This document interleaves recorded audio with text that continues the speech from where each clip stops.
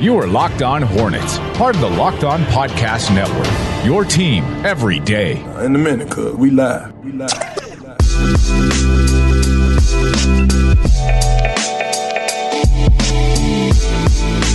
It's the Locked On Hornets podcast brought to you by Built Bar. Built Bar is a protein bar that tastes like a candy bar, and you can go to BuiltBar.com and use promo code Locked On, and you'll get 20% off your next order. A part of the Locked On Podcast Network, it's your team every day, local experts on the #1 daily sports podcast network. Subscribe to the pod on iTunes, Stitcher, Spotify, wherever you get your podcast, and follow us on Twitter at Locked On Hornets, at Walker Mail, at Nada the Scribe.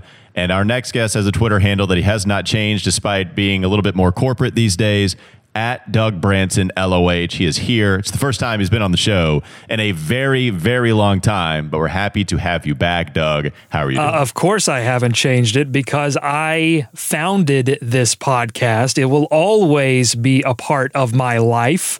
Mark Zuckerberg is always going to be Facebook. Jeff Bezos is always... Is it Bezos or Bezos? Bezos. I think it's Bezos. Jeff Bezos is always going to be Amazon, no matter what future endeavors they get involved in. And so same with me. I will always be Locked On Hornets. I'm happy to be back. I see that you moved the couch. I'm fine with it. I thought the couch was great where it was. That's cool. But you guys moved the couch, and that is what it is.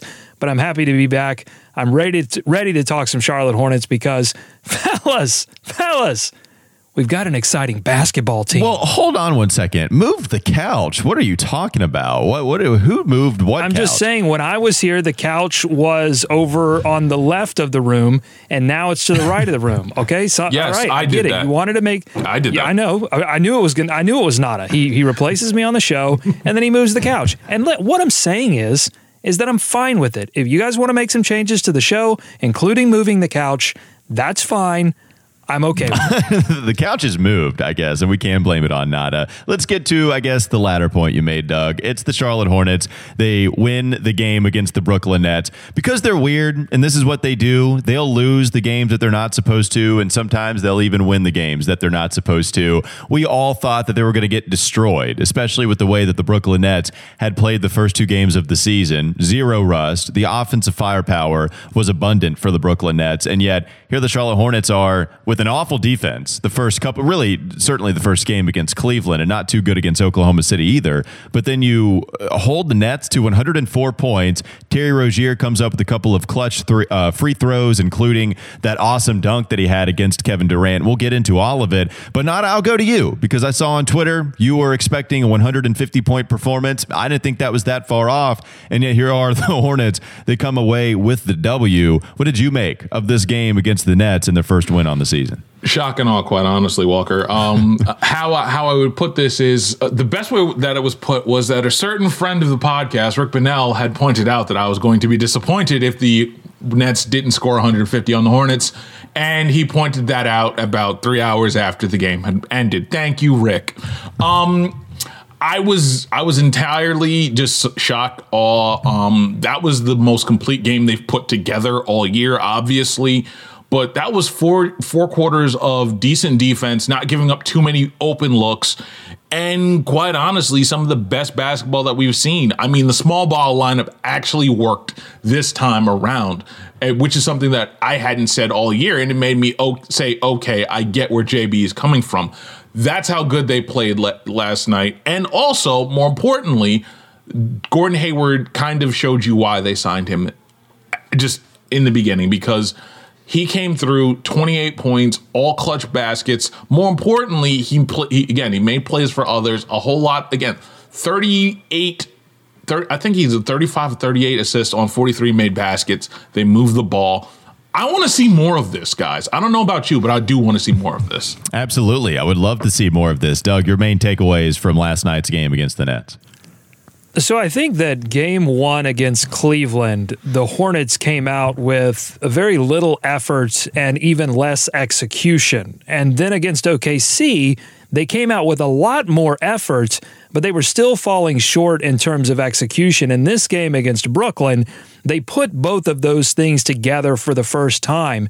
And that's going to allow you, with the talent that's on this team, this isn't a talentless team. So if you put the effort and the execution together like they did, you're going to compete with really anyone in the association. It doesn't necessarily mean you're going to beat the Brooklyn Nets, but you needed some help from this team. You needed Spencer Dinwiddie to leave the game early. You needed Kevin Durant to miss some shots that maybe he doesn't typically miss, and you needed some things to go in your favor, and they did, and that's why they got the win. This is a team that is still, the Charlotte Hornets, they're still trying to figure out some roles for individual players. We're still waiting on Devontae Graham to have an efficient shooting night and a powerful offensive night.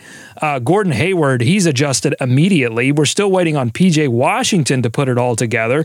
Miles Bridges has been really a star so far off the bench, and maybe even flirting with a starting to get back into this starting lineup. LaMelo continuing to try to find his way in this rookie season. I was just impressed overall that they were able to put everything together and not go 0-3. Yeah, because we were sniffing 2-0, and then that immediately fell flat on its face. It didn't happen. The Hornets lose against the Cavs, who I guess are undefeated. Maybe the Cavs are going to be surprising, but still a team that they should not have lost the way they did to the Cavs. And then they lose to OKC at the end there when they only lost by one possession. Still 0-2, not exactly the thing you were hoping for a Hornets team that certainly seemed much more improved, that got Gordon Hayward to help them win now and help them also rebuild a little bit more, but also LaMelo Ball being a rookie that should adjust to the association a little bit more so than all the other rookies because he's played professionally already. And you're talking about a bunch of freshmen that are getting drafted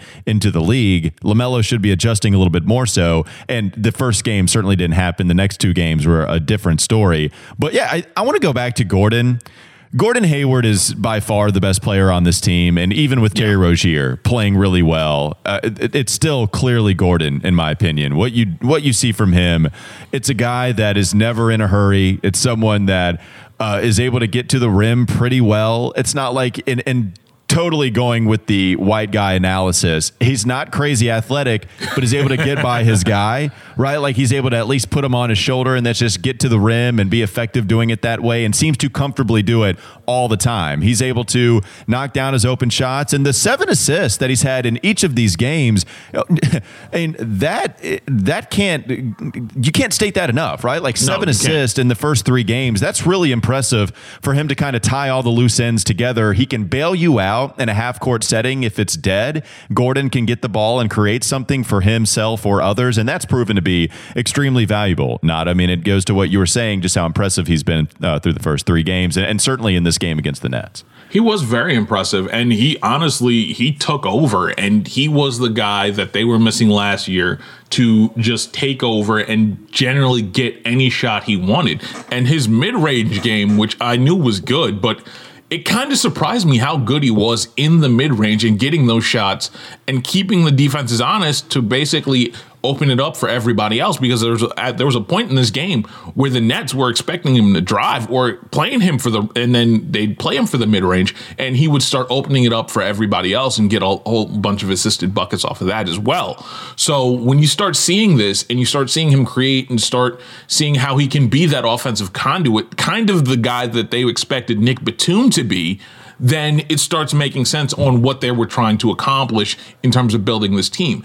Gordon Hayward at his best is a really expensive training wheel set, but is one of those training wheel sets that can win you games at points. What do you think of that analysis, Doug? Is he spot on with the training wheel set analysis? I'm not sure exactly where he's going with that, but I think it's the beginning of something beautiful. Here's what I'll say about Gordon Hayward, is that he doesn't have to work as hard to get his offense, as we've seen some Charlotte Hornets players in the past, how hard they've had to work. And it's because he has a combination of size, skill, and decision-making that you typically see out of an all-star level NBA player. I mean, so much of the Hornets offense last season had to come from Devontae Graham and from Terry Rozier, 2 players that, because they are a little undersized at the guard position, have to work a little harder. There's some things that have to happen to get their offense that maybe typically wouldn't have to happen with some bigger stars in the league. And so that's why I think it allows Gordon Gordon Hayward because he doesn't have to work as hard. It allows him to be a connector. It allows him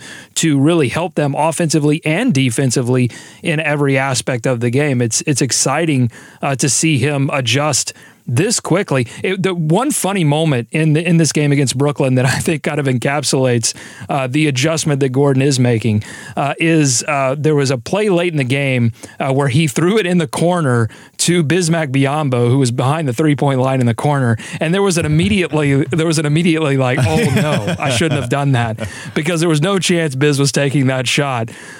And so, we gotta let Gordon know, hey, this is not Boston. We can't all shoot threes here.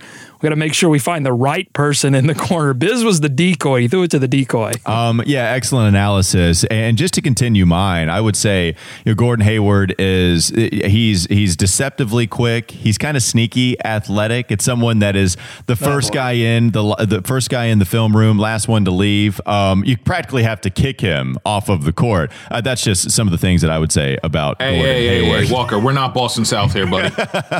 It's the Locked On Hornets podcast, a part of the Locked On Podcast Network. Real quickly, I want to talk to you guys about BetOnline AG. If you're ready for some football, college football is heading into its bowl season, and there are some big matchups this weekend. The NFL regular season is also finishing up. Just one more week to go. There's only one place that has you covered and one place that we trust. It's BetOnline AG. You can sign up today for a free account at BetOnline AG and use that promo code LOCKEDON for your 50% welcome bonus. Plus, you can visit our good friends and exclusive partner at BetOnline_AG on Twitter or any of your social media endeavors to take advantage of the best bonuses in the business. Sign up for a free account and use promo code LOCKEDON for your sign-up bonus, #BetOnline. Should LaMelo Ball be getting more playing time? We'll talk about that next on the Locked On Hornets podcast.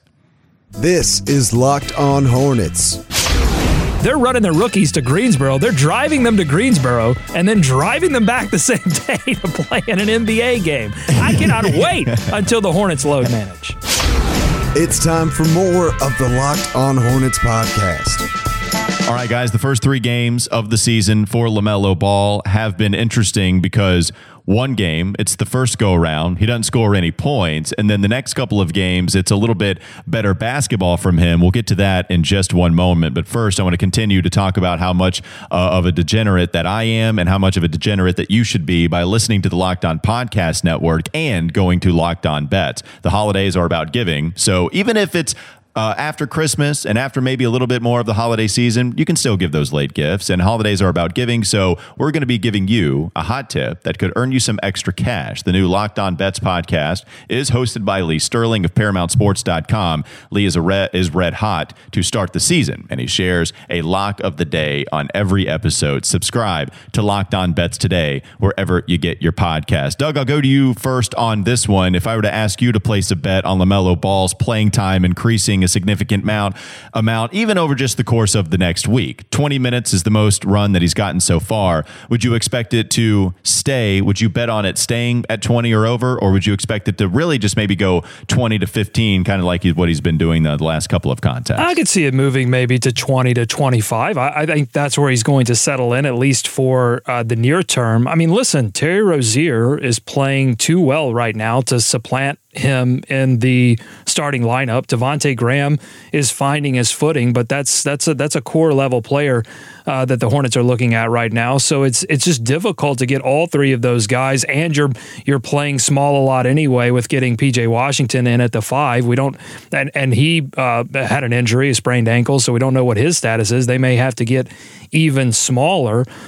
So I think it's going to be difficult until the Hornets are completely healthy and you get a real read on where LaMelo's development is. We have to remember that he is young. Like he's going to, it's going to have to take some time to get him ready to face NBA defenses night in and night out. But I'm excited by his progress so far. Nada, you were not one that was up in arms because LaMelo only got 15 minutes in that game against Oklahoma City, because there were a lot of Hornets fans that were really mad. Rick Bonnell wrote a story on LaMelo Ball only getting 15 minutes. People were calling for more, and he got 20 minutes in this game against the Nets, but you were not one to ever really worry about that. No, because you have a back-to-back situation in which you're going to, the ideal is to win both of those games. But more importantly, At what point did we stop trusting the same staff that developed Devontae Graham and getting the best Terry Rozier that we've ever seen thus far, and also developing Miles Bridges at a decent pace, and was responsible for PJ exploding onto the league last year? Like, when did we stop trusting these guys? I'm going to trust Borrego in their decision making and to bring this along as quickly or as slowly as possible, because the idea is, if you're going to give him big minutes, you don't want to overwhelm him and then possibly shatter his confidence. The idea is, at least, again, start spoon feeding these guys, especially with no summer league, especially with no really extended training camp. They're just getting thrown in with 2 weeks in. I don't see the point in just throwing him to the Wolves, giving him 25, 30 minutes. And at the same time, when you have guys that do his position but play a little bit better for right now, if this is a conversation, this can be a conversation later in the year. I don't think it makes any sense to have that conversation right now. Yeah, to me, this would be a little bit different if this were a normal NBA season where LaMelo would have had a chance to play in Summer League and then maybe an extended preseason kind of thing. But that's not the situation that we're in. And listen, I'm extremely excited about LaMelo Ball, and I want to, every time he enters the game, my eyes are glued to the television just like everyone else is. And so I understand that. And honestly, I like it. I like people demanding more playing time for LaMelo Ball, because that means that people are excited. That means that he's doing things that would call for more playing time. And I'm also not worried about James Borrego feeling pressured by any of those calls. I mean, I think he's going to put LaMelo and the rest of this team in a position to win basketball games. I mean, that's his job. And so as long as they're winning, and that's where you get in this danger where they go 0-2, but you right the ship. So as long as they're winning basketball games that they're supposed to win, then I think you have to trust what's going on. Well, what's funny is you bring it up. It's because LaMelo was playing well against Oklahoma City as to why Twitter started to get extremely angry about it. Right. Nobody was calling for more minutes in that Cleveland game. Right. Yeah, it's one game. It's one game, guys. That's the thing. This is a long season, but I get it. It's tough to ask anyone to be patient when you see something as exciting as LaMelo. Totally. It's just funny you bring that up, because LaMelo actually played 16 minutes in that first game, and then in the second game he played less, and people were still asking for more. I mean, it was basically the same, but it was because he went 5 of 10 from the field rather than 0 of 5. And then it was 2 for 4 from beyond the arc, actually playing a lot better basketball, that they did that, and were asking for more time for LaMelo Ball. Right. And it's also because Ball is Life Twitter account and the NBA.com Twitter account isn't showing, the really bad rookie typical turnover that he makes. They're showing those amazing plays, and one watches that and assumes that every other play is like that. And again, I'm not even criticizing that attitude, because I get it. I would just say, if you are a fan of the team and you're a fan of LaMelo, he's showing me things that make me confident that his time will come, and it's going to come sooner rather than later. But it's not going to come tomorrow. Right. I do think that the last couple of games, he's certainly been better. I thought better defensively in this game against the Nets, too. And then we've seen him knock down his three-pointers, really, in the last 2 games. And, Doug, I know that's something you tweeted at me again, that you are not worried about his shot, and it certainly has been just fine. It's been. I told you so. Yeah. What's fun? I told you so. Oh, Nada, don't you miss Doug coming on and trying to warn everybody that it was one game, that we need to calm down on the minutes that LaMelo's gotten? But now that it's 3 games, and 2 of them, 2 games that he's actually shot the ball well, he's singing "I Told You So." Do you not miss that from Doug Branson on this podcast? I don't miss any of this. Not any of this. I told you so. Oh man, the dichotomy of Doug Branson, one way or the other. We're gonna get another segment of that. We're gonna give you one more here on the Locked On Hornets podcast. But before we do that, I want to talk to you about Built Bar and just how amazing their 18 flavors are, including the 6 new flavors that you have with caramel brownie, cookies and cream, as well as cherry barcia. Doug doesn't know anything about that life. He's not a part of the Barcia Brotherhood that Nada and I are, but cherry barcia is one of the new flavors. 12 original ones. Doug does know about that. The coconut, almond, raspberry, German chocolate. It's all great. It's all covered in 100% chocolate. I'm a cocoa bro.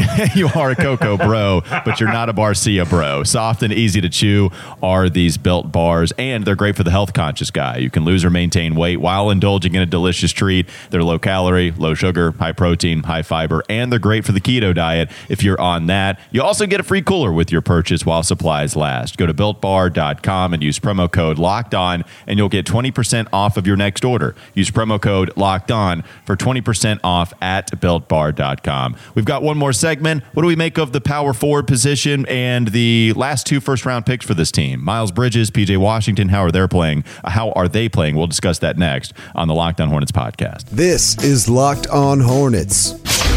But what he showed in Summer League, a Euro step into a windmill during a game, end of comma, could put him on the radar of all NBA. Yeah, on the radar of all NBA fans as a nightly highlight producer. Yeah, you're Charlotte coming out there. Yeah, I'm from Catawba County. Put him on the radar. It's time for more of the Locked On Hornets podcast. Coming up later this week on the Locked On Hornets podcast, we'll continue to preview and recap some of the games that have been going on with the Charlotte Hornets. We'll actually just preview the game against the Dallas Mavericks on the road. That'll be on Wednesday. And then you have a back-to-back for the Hornets. That'll be Friday and Saturday, January 1st and 2nd, home against the Memphis Grizzlies, then on the road. 2 games on the road, by the way, against the Philadelphia 76ers back-to-back. So that'll be the 2nd and the 4th. Plenty of coverage on all of the games that'll be taking place this week and next week here on the Locked On Hornets podcast, a part of the Locked On Podcast Network. Let's go to some of the big guys, the first rounders that have been playing the last 2, or I should say the 2 before LaMelo Ball, and how they've been playing. It's PJ Washington and Miles Bridges, and they're always going to be somewhat interesting as a package deal because when they drafted PJ Washington, I think a lot of people thought it was somewhat of a redundant choice, getting somebody that was doing the same type of things, and yet PJ comes onto the scene as a rookie and is really good. Comes in and plays like a guy that absolutely should have made first team all rookie and still is recognized as one of the top 10 rookies that performed last year, despite not being one of the top 10 rookies that were selected in that NBA draft. So it was okay. PJ Washington, Miles Bridges, can they coexist on the floor at the same time? Is one going to have to go to the bench? Is Miles Bridges someone that is more expendable because it wasn't the greatest sophomore year for him? How is he going to bounce back? Well, we saw in the preseason that it was a lot more decisive Miles Bridges that looked a lot better offensively and even was starting to make up some ground defensively. Still some woes here and there, but guys, I mean, Miles has really looked good to me, and it looks like someone that knows he belongs now and know what he's supposed to do more so than the last couple of years where he's still trying to figure things out. I really like the decisiveness, the okay, I'm going to put the ball on the deck and I'm going to do this and I'm going to make this move, and it just looks like he knows what he's doing out there a lot more. And I think you have to be comforted by that. Doug, what do you think about your boy Miles Bridges? I'm so perplexed right now. You guys know how I felt about PJ Washington last season. I was extremely high. You guys also know how I felt about Miles Bridges last season. I was extremely low. And now as we enter game 4 of this new season, everything's topsy-turvy. It's bizarro world. Suddenly, what's going on with PJ Washington? How can you not come into this season after not playing for so long and only being your second season after having a great rookie campaign? How could you not come into this season ready to roll from the jump? Like both body and mind be ready to roll. I just don't understand it. And then Miles Bridges, on the other hand, he gets sent to the bench, but then comes in just as a supercharger off that bench, doing a little bit of everything. As you said, Walker, he's doing it offensively. He's getting to the rack. He's aggressive, but he's also, after that first game where he was a little shaky from the three-point line, he's starting now to knock down his three-point shots. That's always going to be the barometer of his offense. Is he knocking down open three-point shots? Because they will be open when he's on the floor with guys like LaMelo and Devontae and Terry and those kind of mixed bench starter lineups. He's going to have open shots. Will he knock them down? But here's what I love about Miles. it's off the court. It's things that he said coming into this season where he's taking the team to task. And he, even after that tough loss to OKC, you could see him encouraging people as he leaves the court. So he's taking this off the court role as a glue guy, doing glue guy things. It's really beautiful to see. And I just have to give it up to Miles for bringing it this season like you would expect someone to do after not having played for so long. Nada, you got to be impressed with Miles Bridges' play as well as PJ Washington maybe wanting a little bit more. I think it's been better the last two games, and it maybe against more with OKC. But what have you made of both of those guys' play? Quite honestly, the OKC game was a little bit better from PJ, but before he got hurt against the Nets, that was the most focused mind in the game. And something that Doug brought up, and I completely agree with him on this, is that we saw a guy with his head in the game for the first time this season was against the Nets. He rebounded well. He boxed out. He did everything you expected out of that small ball center lineup to the point where I don't hate it now. I'm like, okay, let's do this. Let's keep going with this. And then the stuff that Doug's talking about, I think the biggest testament to how well you knew that Miles was working was that time where he basically, before Terry put Kevin Durant in the rim, we saw Miles just bury that shoulder in KD's chest and finish over KD in the lane. I want to say that was the second quarter. Like, that was like the confluence of a whole bunch of preparation, a lot of skill work in the offseason, a lot of stuff that showed you, hey, I'm not just working on my rap career, I'm working on my NBA career as well. And when you have that combination of things that just come together, like, I am very, very impressed with Miles Bridges. And it's also kind of I don't want to say it's a contract year for the guy, but I'm almost close to saying, hey, this is a contract year, and he's taking it serious because he is extension eligible starting next season, and you're starting to see him take over and get ready for that second part of his career and start that second contract campaign in earnest. You're talking about Miles Bridges using his strength too. That's the thing too, using the small ball lineup that they're going to be forced to go to because they don't have Cody Zeller and because they haven't gone for outside help. You really don't have any other option. It's going to be Miles Bridges and PJ Washington. And also, if Bismack Biyombo is going to be playing 30 minutes, I'm not here for that. I love Bismack Biyombo coming back onto the team in the same way everyone else does. It's the fact that Bismack is a great mentor, and I don't want him playing 30 minutes. Hell, give me more small ball lineup things. But you mentioned the strength of Miles. It's an interesting small ball lineup because you have a really strong dude playing the 4, where Miles is a better position player, and then PJ playing the 5, which I still think can work, and as we saw, it did work against the Nets, despite having a couple of big guys themselves. I mean, they have Jared Allen, they have DeAndre Jordan. This was not them going against a really small team. This was them having legitimate 7-footers, 6'11" guys that certainly have a long wingspan, and PJ and the Hornets were able to be effective against that kind of lineup.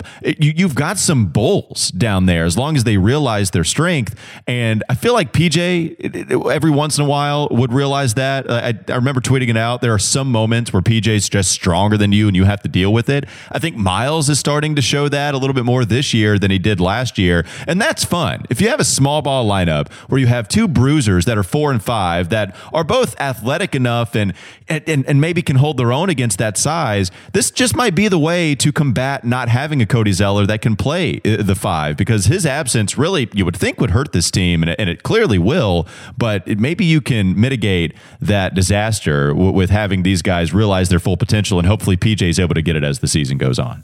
I'm hopeful that things work out for PJ Washington, and then he pulls it together, and then he gets in shape, and then he stops. Listen, I'm going to push back a little bit. I thought there were definitely some good things that he did over the course of that game against the Nets, but late in that game, when the Hornets were collapsing because the Nets were overwhelming them with talent in that fourth quarter and almost did enough to win that basketball game, there were mistakes all over the place from PJ's part. He ended the game with 3 turnovers, 5 personal fouls. There was an offensive foul that he had late in that game that gave the Nets another opportunity to work in that comeback, and then he just hasn't been hitting 3-point shots. So yes, he comes away with the double-double, 14 points and 12 rebounds, but I thought there were critical moments in that game against Brooklyn where you just needed a little bit more of PJ. And I wonder, like, if he's ready at the beginning of the season, is he a little bit more focused now? Like it feels like we're a few weeks behind where we should be with PJ, when that's not the case for Terry. That's not the case for Devontae. That's not the case for Miles. It's not even the case for LaMelo, and he's a rookie.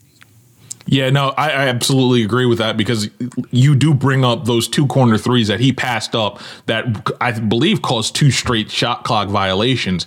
And you're right about his head not being in the game there. I can't argue that. But for 3 quarters, and that was the best 3-quarter stretch that he's put together this year. And you're right, he's still behind. But for what he gave you, he was exactly what the remedy was necessary for.